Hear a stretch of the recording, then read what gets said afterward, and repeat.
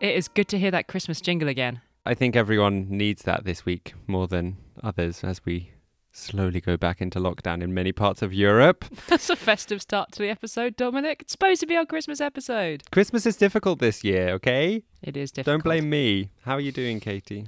I'm good, yeah. I'm getting into the festive swing of things. Did you know you can make your own Baileys?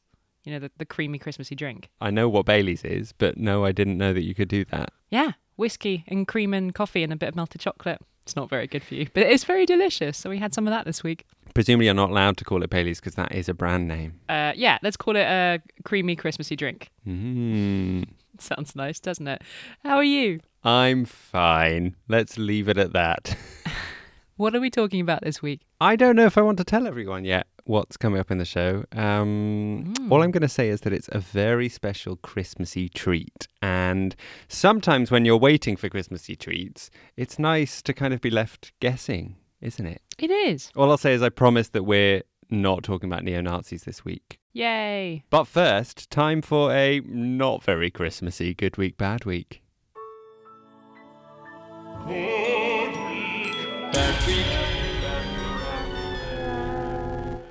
Who has had a good week, Katie? It's been a good week for compromise. A couple of weeks ago, Dominic, you were expressing quite a lot of anxiety on this podcast over whether the EU is facing some kind of existential threat. Because if you cast your minds back to a couple of weeks ago, Hungary and Poland were threatening to veto the new European budget and the coronavirus rescue package because of plans to make receiving EU money conditional on respecting basic standards of democracy. Something that doesn't seem that outrageous to most of us who like democracy, but neither Poland nor Hungary has been particularly great at respecting democratic standards lately, so they were not fans of this idea. And you were right to be worried, Dominic, because things really did look quite scary for a while, and it wasn't clear how we were going to get out of this situation. Both sides have been staring at each other, seeing who would crack first. Poland and Hungary were like, there's no way we're agreeing to this. And a lot of other countries were saying, you know, we're not backing down. This is really important. And if you don't like it, Poland and Hungary, we'll just do a budget without you. So things didn't look great. But fast forward to last week, and lo and behold, Poland and Hungary have dropped their opposition. We have a 7-year budget. Hooray! I'm actually really glad you're here to help explain what happened and how they reached the point that they're at now. Because, as you said, I have been quite obsessed with this story, and I've been trying to work out why I'm obsessed with it. And it's partly that I felt like there was an existential crisis for the EU, but also I realised it's one of the most gripping political stories in the EU that I've come across since we've been making this podcast. And I was trying to work out why, and I think it's because there is a hint of hope in the story. There's a hint of hope that maybe things will get better if the EU find a way to make Poland and Hungary behave a bit more democratically and a little bit less authoritarian. So I'm really glad you're here to explain what has happened and whether I actually should be hopeful or not. How did we get to this point? What's happened? Well, the interesting thing about it is that both sides have claimed victory. The Hungarian and Polish prime ministers are painting themselves as the winners and making it sound like they made the EU back down. But a lot of European leaders are seeing it as a climb down by Hungary and Poland. How is that possible?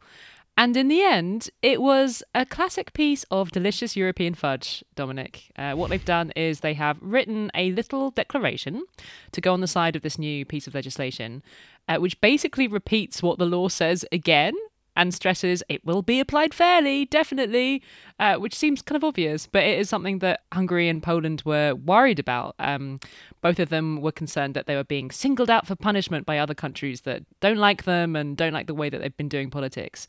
So the EU leaders wrote this quite blah blah document.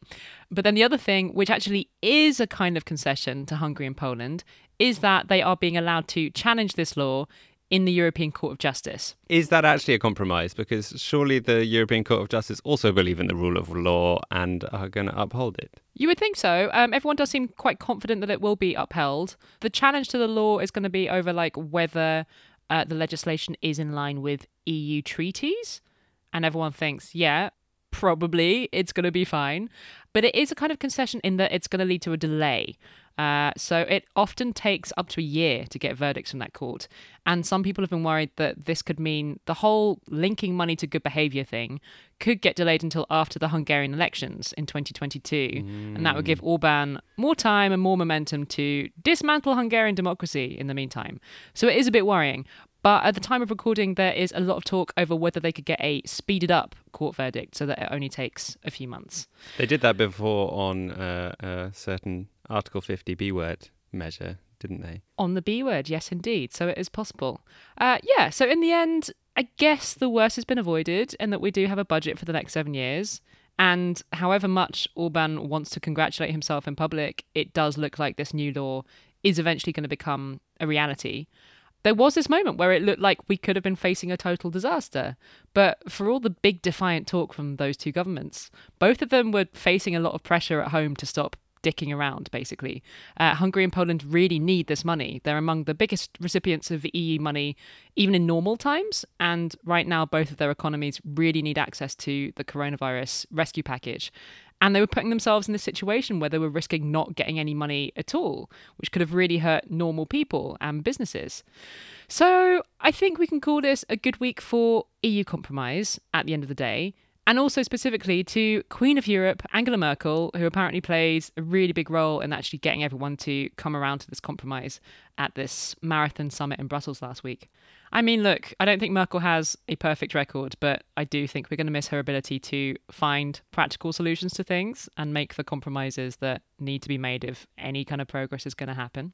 So, in summary, do you think this is the end of all our worries about democracy in Poland and Hungary? Please say yes. Everything's going to be fine now. It's all good. Joking. No, I shouldn't even joke about it. No, this is not the end to all of our worries. It is a bit of a sticking plaster, and it doesn't fundamentally change the fact that there are some democracies in Europe that are in a really sorry state, and that there's a lot of fundamental disagreement over what the European project is about. Is it just about money, or is it about values?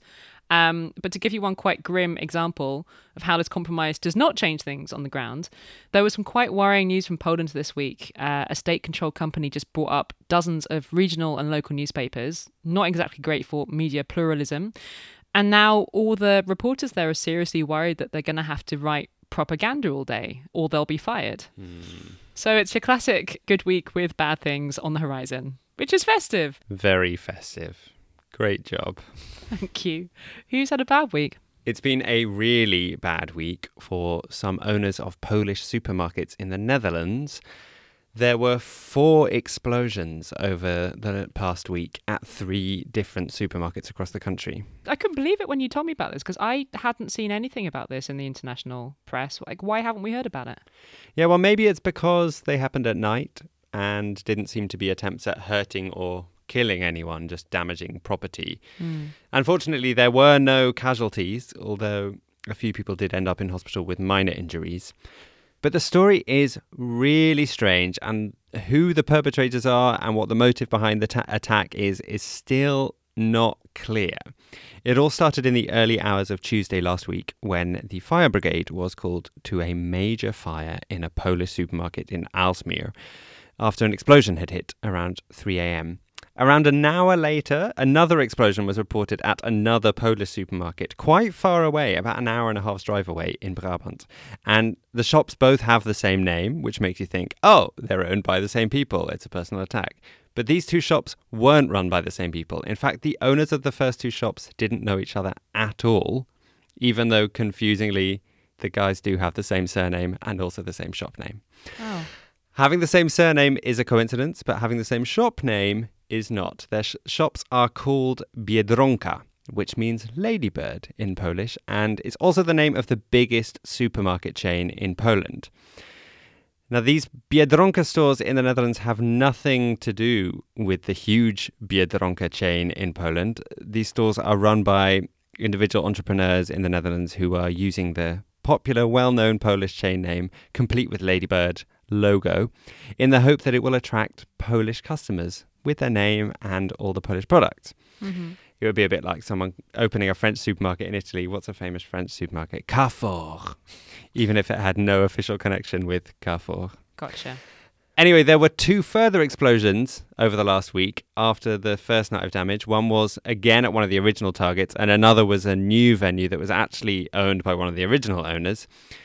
And interestingly, all these shops are owned by Iraqi Kurds. Oh, they're not owned by Polish people? No, there's a phenomenon in the Netherlands whereby the majority of Polish shops are owned by young Kurdish men. That's fascinating. Let's make a special episode about that. Let's. And apparently it's not unique to the Netherlands. It's a trend that actually started in the UK, where quite a lot of Polish shops are also owned by Kurdish men. And they think that it's just like someone was successful with a business from the Iraqi Kurdish diaspora, and they discovered that Polish shops are quite a good way to make money. You can import Polish products quite cheaply, but then give them a good markup, because many Polish people living away from home are really keen to get hold of products that make them miss home. It's like that story we had a couple of weeks ago about Ola's grandma, where she said she just really needed those Polish pickles. Exactly, and she could go to one of these supermarkets to get it. So is there any theory as to why these supermarkets keep getting attacked then? Well, not really. The fact that 2 of the shops have the same owner made that owner actually a pretty talented footballer as well as a supermarket owner called Mohammed Mahmoud suspicious that it was an attack directed at him personally. But he also says he doesn't have any enemies, so he doesn't know who that would be. Also, that wouldn't explain the shop that was attacked that isn't connected to him in any way. Maybe that one was by mistake. That would be quite a fuck up. But Mahmoud thinks it must be something to do with competition in the Polish supermarket market. There are currently no suspects, though, so it's a mystery for now. And the week could actually get worse for these shop owners, because the real Biedronka chain from Poland responded to these attacks in the media saying, the stores in the Netherlands have nothing to do with our company. And they pointed out, stores operating outside of Poland are not allowed to use the Biedronka name. At the same time, we would like to remind you that our trademarks are protected at European Union level and that we take appropriate legal action in case of infringement. Oh, shit. Yeah. So, this publicity may cause more trouble for the various Biedronka shops in the Netherlands that are piggybacking on the name of the bigger chain in Poland. And before we move off this, to tie it in with your Good Week rule of law story, Katie, apparently some commentators in Poland have been referencing this attack when discussing the rule of law disagreement, saying that the Dutch authorities need to do more to protect Polish people in the Netherlands. And of course, Mark Rutte, the Dutch PM, was one of the most hardline parties in the dispute around the rule of law, not wanting to compromise with Hungary or Poland at all. So he has not been the most popular man in Poland of late. But of course, the attacks have taken place at night and actually seem more likely to be an attack on the Iraqi Kurdish community than the Polish community. Anyway, I thought that was quite an interesting connection between the 2 stories. Yeah. But hey, some people have had a really bad week, so let's hope the explosions stop now. And shall we move on to something a bit cheery? Let's. Something that is very cheery is the huge number of people who have signed up to support this podcast. Every week we give shout outs to the people who have signed up to give us a few euros or dollars or pounds a week on patreon.com to help us keep running. And we didn't get to do that last week because it wasn't the usual kind of episode. So this week we look really popular and successful because we've got 2 weeks worth of people to thank. Who are they, Dominic? They are Emma McGarry, Ingrid Magnusson, Oriana Diamond Riano, Claire Reardon, Emily Aldridge, Owen Gower, Micah Kofferman, Erin Rogers, and Kirk. Just Kirk. This might be the last episode of the year, but thanks to all of you lot and the many other people who've signed up to support us over the course of this year, we are delighted to tell you that we are coming back in the new year, bringing you more European weirdness every week. Woohoo! So if you enjoy this podcast, Dominic and I would love it if you could help us keep making it next year. It would put some Christmas joy into our stone cold hearts. You can sign up at patreon.com/Europeans podcast. You're the one with a stone cold heart, not me.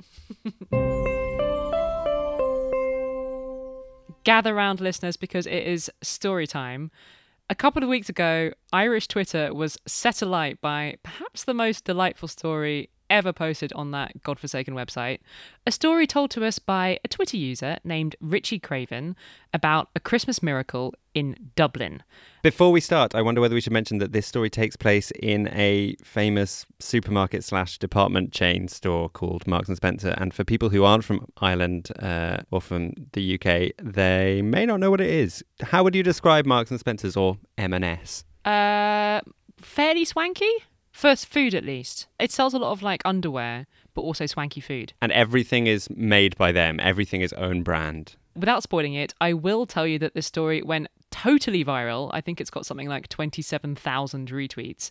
We love the story so much that in this final episode of the year, we wanted to share it with you. Now, Dominic was originally trying to convince me to let him read it because, according to him, he's like really good at reading stories. I just read it to my husband and he cried. Well, we'll sadly never know, Dominic, because we really wanted the story to come from Dublin. So we asked Derek O'Shea to read it for us.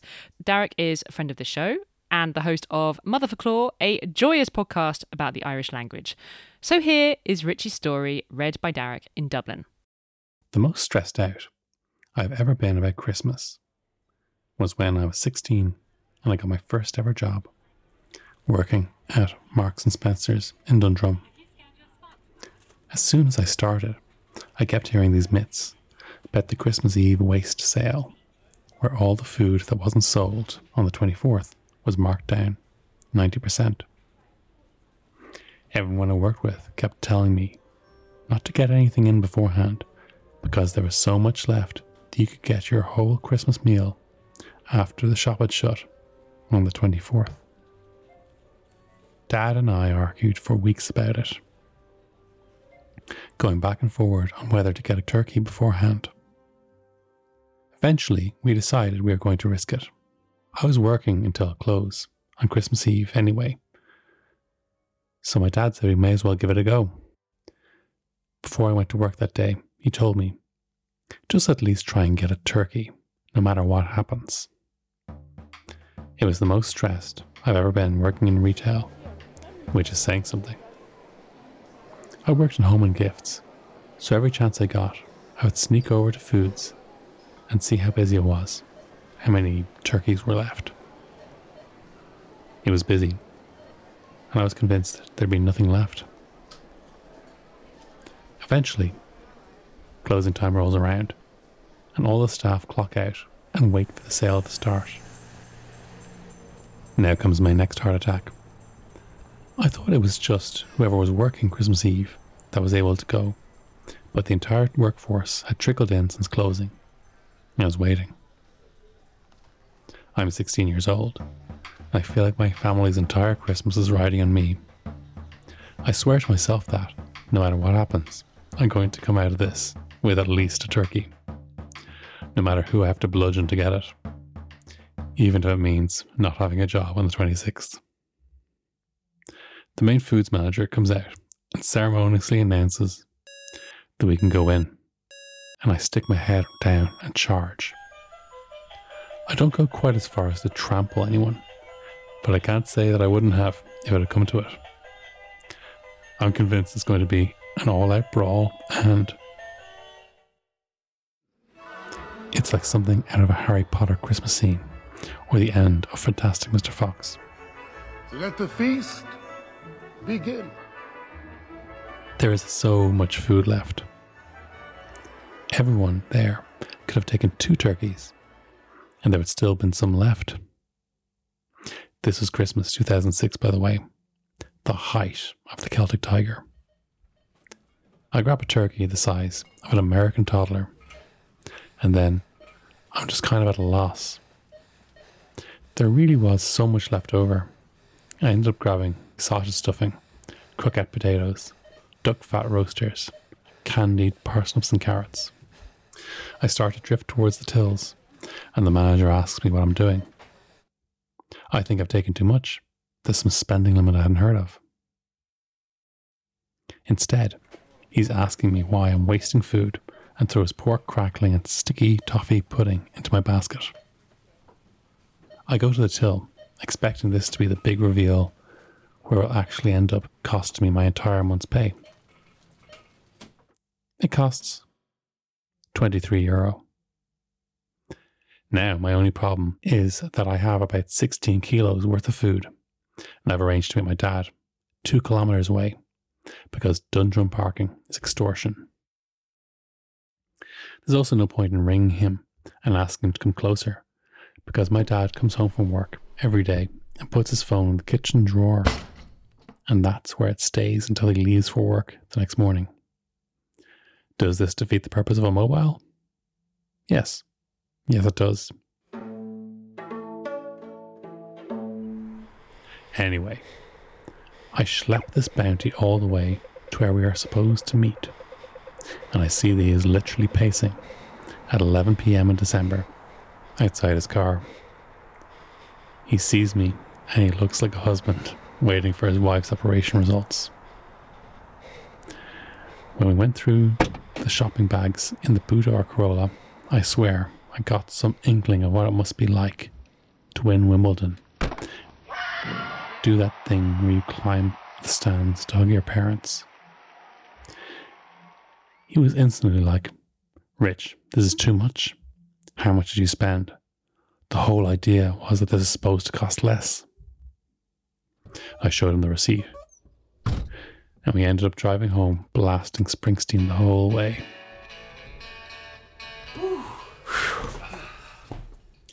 Yes, Dad had to start prepping and cooking a turkey at 11:30 the night before, but the next day we ate like kings. Or, at the very least, like people from Dalkey. Anyways, the food was great, and the best thing was that Dad made a big deal about me providing it. Anytime someone said they liked something, he'd give me an elbow in the ribs. By the end of the dinner, he'd have sworn I'd have taken the job as some sort of Ocean's 11 style long con. Anyway, this Christmas is probably going to be a bit shit in comparison, so it was nice to reminisce about a better one. Also, I got a Creative Zen MP3 player, which I'm still convinced is the pinnacle of music technology.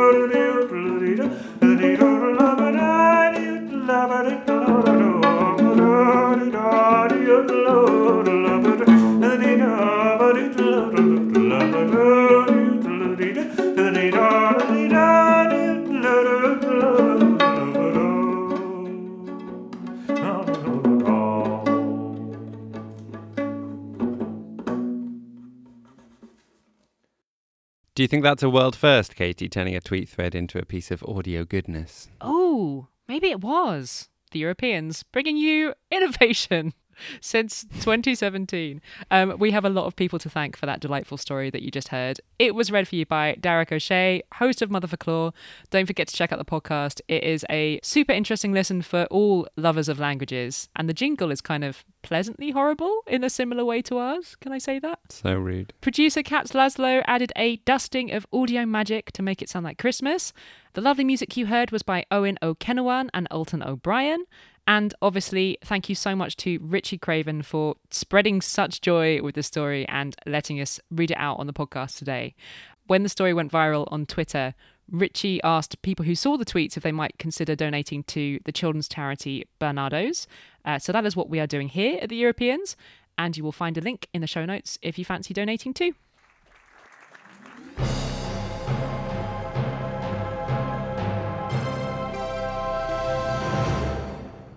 Well, it's been many weeks since we've mentioned any isolation inspiration, so... 2 weeks? Yeah, exactly. So have you spent the last fortnight consuming many, many European books and films? Yes, I have actually. Oh, well I'll done. only mention a few of them, I promise. But I've been watching The Great, which is a comedy drama from Tony McNamara, who's the writer of The Favourite. You know, that smash hit Oscar-nominated film. Oh, is this the Russian thing? Yeah, it gives us a loose and comic telling of the life of Catherine the Great, the 18th century Empress of Russia. The show is subtitled An Occasionally True Story, so there's none of that controversy that surrounds The Crown about whether it is historical or not. This is very clearly not very historical. And in fact, Hulu, who commissioned the series, have described it as anti-historical. And that creates a lot of space for a lot of fun and televisual madness. That sounds fun. Who's in it? The series is held together by some amazing performances from Elle Fanning as Catherine and Nicholas Hoult of... Remember when he was in About a Boy as the child? As her despotic and moronic sex-obsessed husband, Emperor Peter, whom she spends the series planning on murdering and deposing. I really enjoyed it, and despite its historical inaccuracy, it did make me want to find out more about Catherine, who went on to be the longest-serving female leader of Russia, and who is remembered for her attempts, some of which were successful, to modernize Russia along Western European lines. And because I'm a television addict, instead of reading a book about her, following up this very inaccurate series, I decided to start watching another TV show about her. Wow. A mini-series HBO made last year called Catherine the Great, starring Helen Mirren as Catherine. Is this one less fictionalized? Yes. I mean... Just read a book. I think so. It doesn't have a disclaimer about being like definitely historically inaccurate. And I do believe it more, but I think that's partly just because of like the dark atmospheric lighting that makes me think it's more historically accurate. But yeah, I really should read a book because she seems like she was such an interesting character and it was such an interesting time in Russian history. Well, funnily enough, I've been falling asleep recently to the audiobook The Romanovs by Simon Sebag. I'm not sure if that's how you pronounce his name. Sorry, Simon, if it's not. Simon Sebag Montefiore. It's really juicy, although it's quite hard to fall asleep to because I keep nodding off and then waking up and the Tsar and Tsarina are like murdering loads of people, and yeah, it was quite a crazy time in history. You should go back to listening to books about trees at night. I think I should. Both of these television programmes are available here in the Netherlands and in much of Europe on Stars Play, which is a streaming service I'd never heard of. You can get a free trial, I think. And The Great will be showing on Channel 4 in the UK in the new year and is also available on Hulu in the US. Can I add one quick... I know I've been talking for ages. Can I add one quick extra recommendation? Go I told on, you then. I've been consuming a lot. And it's a slightly nepotistic recommendation because my father's involved. But I promise he's been paid already and he's not getting any extra money, or I'm not either because of the recommendation. Good to know. I watched the live stream of a wonderful performance of Handel's Messiah from Cadogan Hall in London. The piece was streamed as part of a really quite impressive online programme from the British vocal group Voces 8, who have a whole Christmas concert programme that's live streaming from London. So you should go and check that out in general. But particularly this performance of the Messiah, which my father was directing from the harpsichord with a dream lineup of soloists and the English Chamber Orchestra playing absolutely brilliantly. I haven't seen my father in real life for a long time, so it was just really nice to watch him in his element, leading this very moving performance of the Messiah. Aww. And I know for many of the performers, it was their first time performing in front of a small audience, because at the time, London was in their Tier 2 lockdown, so still allowed to have some people there. That has now passed. But it gave the performance real excitement and vitality. And yeah, I really recommend that you go and check it out. It's much cheap. You do pay a bit, but it's much cheaper than a normal concert would be.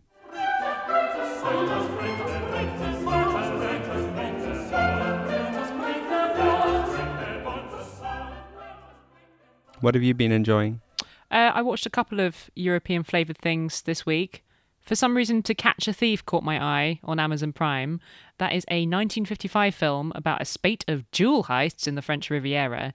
and it stars Cary Grant as an extremely tanned former jewel thief opposite Grace Kelly just a year before she became Princess of Monaco, in fact. And it was just really nice to see the beautiful south of France in the 1950s, even if the film is mildly problematic because it was made in 1955. It was an otherwise quite silly and enjoyable thriller about jewel heists with some entertaining lines in it. This is the quiche Lorraine. I think you'll enjoy this. The pastry is as light as air. Ah, well, Germaine has very sensitive hands, an exceedingly light touch. She strangled a German general once. The other thing I started watching was the German comedy Über Weihnachten, or Over Christmas, on Netflix, and I really enjoyed it. As you know, Dominic, I'm a big fan of like Christmassy Netflix drivel. Mm-hmm. Do you remember last year I got really obsessed with those like low budget romantic comedies that they kept setting in like fictional European countries with like made up monarchies? I've still not seen any of them. They're so bad. The storylines are like rubbish and the sets look really cheap, but it doesn't really matter because you've got it on as like background TV. You're just watching it while you're wrapping the Christmas presents or whatever. Über Weihnachten is a Christmassy Netflix comedy, but I would say it's at the classy end of the Netflix Christmas spectrum, and it's genuinely funny and set in an extremely Christmassy small German town. So if you're looking for something cozy and festive to watch, I recommend it. Sounds ideal.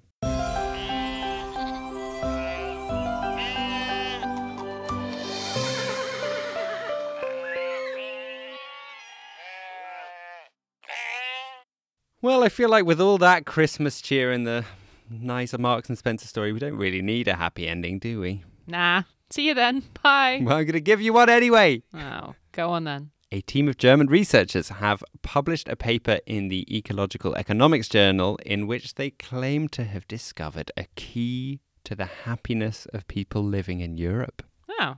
They studied 26,000 adults living in 26 European countries and discovered a correlation between the living satisfaction of Europeans and the level of biological diversity in their immediate surroundings. Wow. That is really interesting. They measured biological diversity in quite an interesting way as well. They did it by measuring how many species of bird were noted in the local environment.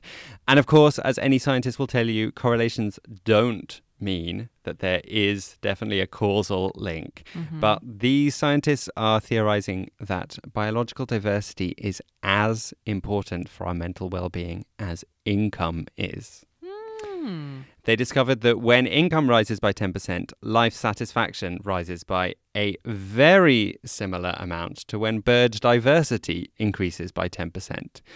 So you should think very carefully, Katie, if your boss offers you the option between a raise of 10% or the opportunity to move to an area with 14 or so extra birds. Oh, I thought you were going to say, or if my boss says, would you like 15 parrots? We'll move them into your apartment. That would be a good idea. Because the birds might actually make you happier. Although, actually, I think maybe you should take the money. And that's what you're doing, isn't it? You're going back to your job next year after a sabbatical as a freelancer. Yeah, very exciting. Looking forward to having paychecks and not having to think about money quite so much as I did in 2020. Maybe I'll buy a parrot in my first paycheck.